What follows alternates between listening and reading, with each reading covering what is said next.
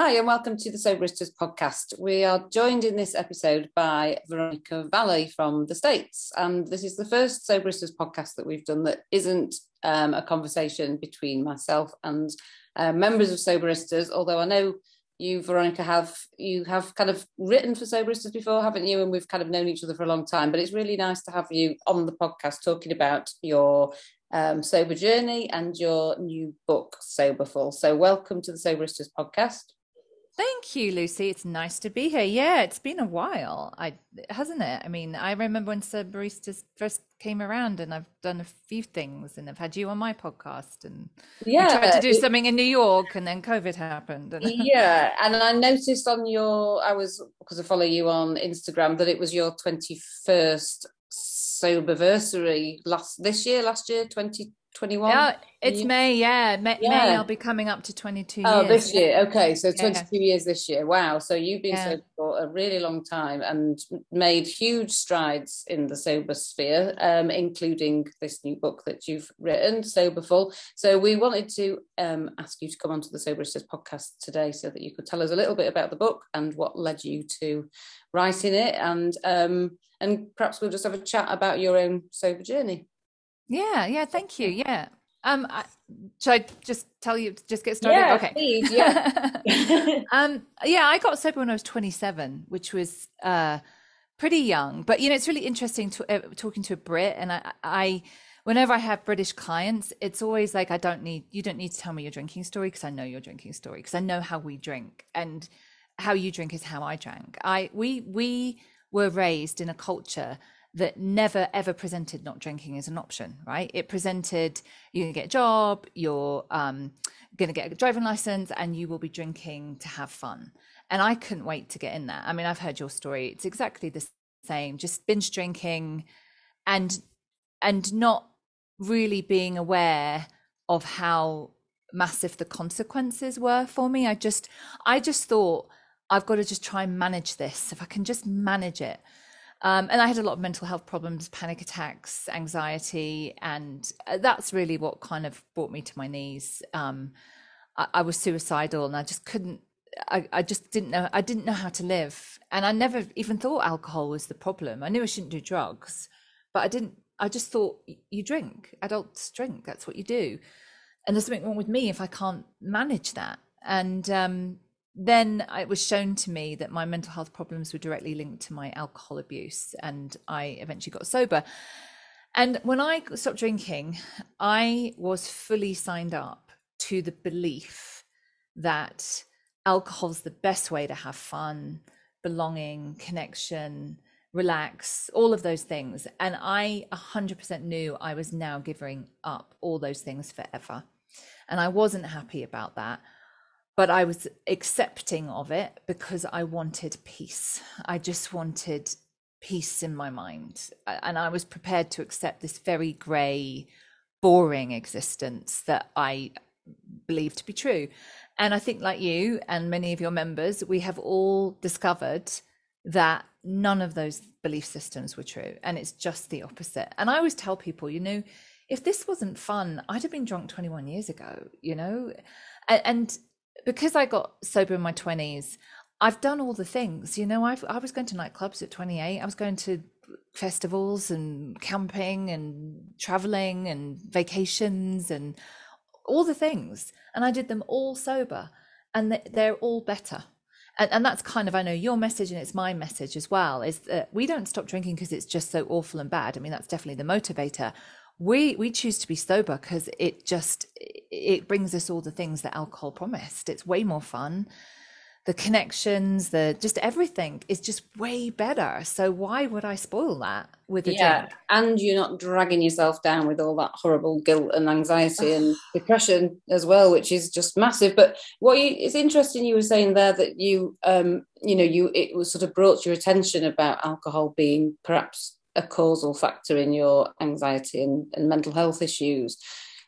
That just, when you were talking then, it just made me realise how much the landscape has changed in the last 10 years, even since I stopped drinking. It never occurred to me that my mental health issues, anxiety, panic attacks, etc., were because of my drinking. It was kind of, drinking really was helping me deal with that. or so I Mm-hmm. thought. It's only once Mm. I stopped drinking that I kind of put two and two together. But it has become a lot more recognised, hasn't it, recently? It's far more sort of commonly recognised, I think, today that alcohol is a huge causal factor in anxiety and panic attacks and depression. Yeah, I mean, I think there's no accident that our prescribing rates of antidepressants in the UK is extremely high, and our drinking rates are really high. And it's just science, Lucy. You know, it's a central nervous system depressant. So you're right. It works in the first hour, and you know what? It's not even the first hour. It's the thought of it that works, right? It's the thought that I can have a drink. I'm going to have a drink. That brings the feeling of relief. The drink brings the feeling of relief, and then who knows where we go from there. But the next day, it's definitely, it just compounds the issue. But yeah, I think we are getting better. I hope so. And my mission is, and has always been, that there is a cost to drinking, and nobody talks about the cost. It's all presented, I think we're similar ages, like that sort of, Sex in the City, like we're all glamorous drinking cocktails, but nobody, this cost is not shown, and nobody talks about it. And the cost was so high that so many people battle for years trying to just keep paying the cost and getting very little benefit. But it's the belief system. It's the belief system that, I'm sure you had it. I had it when I was young. Like, people just were aghast at me at 27. Like, and again and again, but how do you have fun? How do you have fun? Like, people just cannot compute it in their minds. And I love that we have this movement that's growing, that we're showing people that it's Yeah, different. and also, like, again, what you said earlier resonated hugely about I've just got to keep trying and I'll be able to manage it. It's something wrong with me. I'm not doing it right. If I just keep putting these different rules in place, if I just keep trying a Mm. little bit harder, I'll manage it. I'll work it out. I'll find the secret. And there isn't a secret. It's just really toxic. So your book Soberful then has just come out in the UK and the States. So tell us a little bit about that. So I wanted to write something that's, so my background is I was a clinical psychotherapist in the UK, worked in different rehabs and private practice, all that kind of stuff. I now work as a sober coach online. And I saw a lot of people stop drinking and feel better, because you will, but also flail a bit in not understanding why everything was not miraculously, why they didn't feel as great as what they'd been led to believe they were going to feel. And as a therapist, alcohol's is the symptom, it's not the problem. A lot of the roots to our drinking is because of how we feel. It's these feelings of not being good enough. Fear is a big part of our drinking, and being able to deal with other people. We default to alcohol a lot in our culture. I defaulted to alcohol to deal with lots of different things in my life and lots of different feelings. So I never developed the skills that I needed to navigate this world and be able to, deal with disappointment and fear and all that kind of stuff.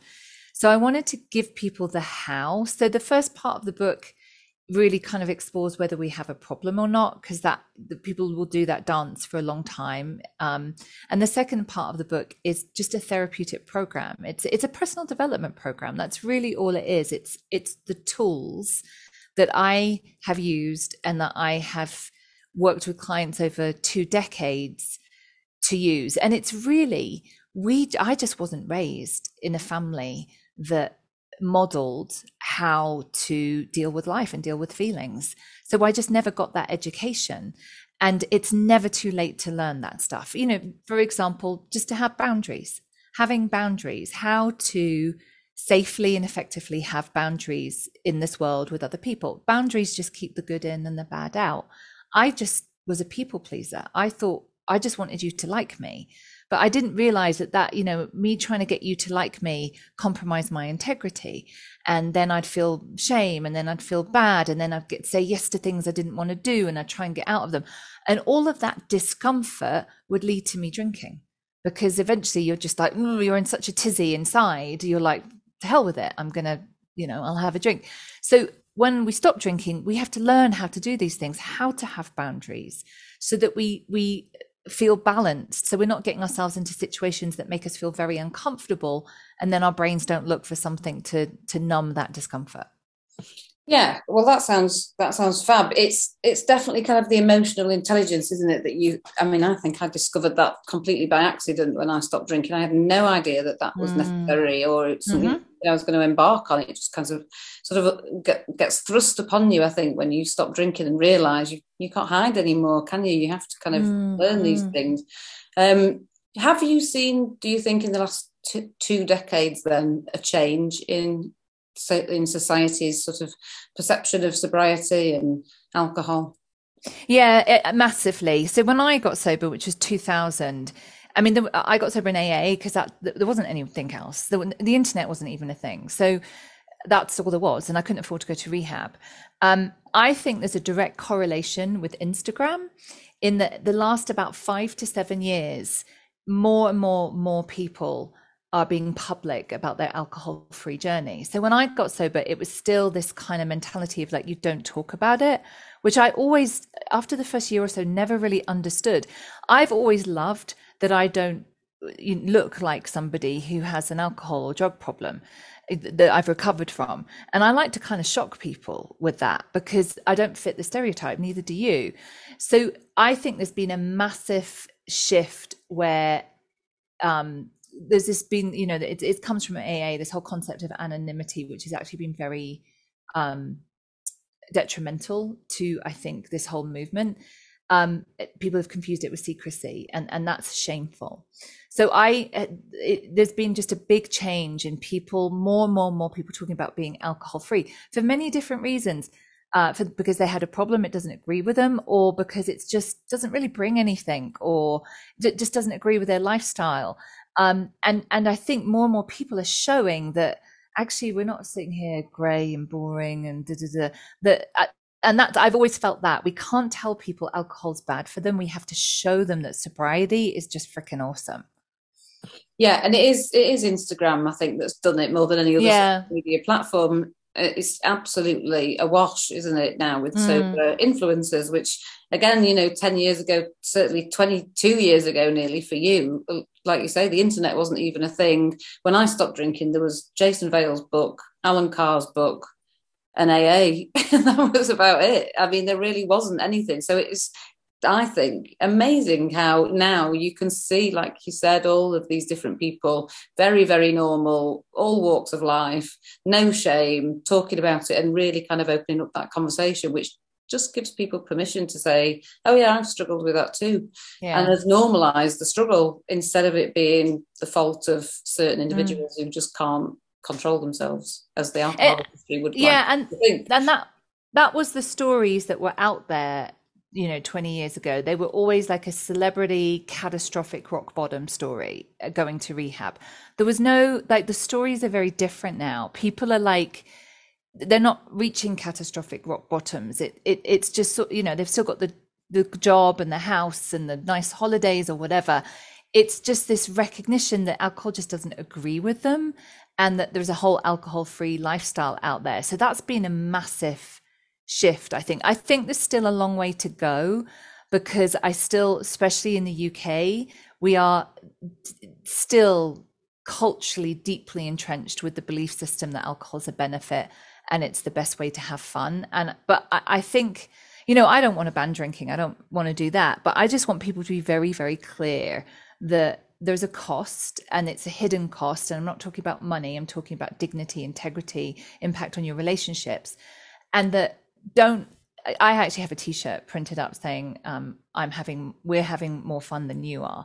What I push back at is this, like, oh man, I'm so hungover, but it was such a crazy night. Great, I'm glad you had a crazy fun night. You looks like you're paying quite a high price for that. Don't look at me and think I don't have wild and crazy nights. Now, I don't anymore because I'm almost 50, but in my 20s and 30s, I did. Like I said, done all the things. I want to push back against the that we're not having fun. Like we are having more fun than you are. Newsflash.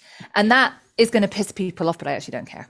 No, and it's an important message to get out there. Do you think then Instagram and social media in the sort of at large has allowed people to just be more honest. Is that thing where we sort of bump into people in the street and say, how are you? And we all say, oh, we're fine. Oh, I'm fine, thanks. How are you? Nobody's honest face to face in terms of how they're feeling. Social media has allowed people to sort of, there's a kind of safety barrier, I suppose, behind the keyboard, isn't there, that allows you to be a bit more honest and vulnerable, that people don't feel as if they can do that face to face. And that's meant more people have spoken openly, I suppose, about alcohol issues. Yeah, no, I really think, I think that, I mean, I haven't read any research, but I believe that there's a relationship there, and it is about the visibility, and it is people being more open, and again, not just about alcohol, about mental health struggles, which are often very closely related. It's a different world. I mean, this is where people like me who've been working in this field, this is where we wanted to get to, where, I think it went a long way for Prince Harry and Prince William talking about that they had therapy and that they struggled with things. Like, I mean, that's 50 years ago. No member of the royal family would ever, it was always, we pretend everything's okay. We're all okay. Like, and the thing is, everybody struggles. Everyone has their own struggles. Yeah. And what's lovely about social media is it's allowed that honesty to come out, hasn't it? Which is, it's an interesting kind of consequence, I suppose, of social media that I never kind of imagined would happen, but it's a very positive one. So your book Soberful is out now. Where can people buy it? So probably Amazon is the easiest place. It's on Audible and Kindle. It should be available in bookstores as well, if you check for your local bookstore too. Okay, cool. Well, thank you very much. We will, I'm sure, be in touch with you again, and good luck with your book. And it was great to have you on talking about Soberful, Veronica Valley's new book, and also your own journey with sobriety. Thank you. Thanks, Lucy. See ya.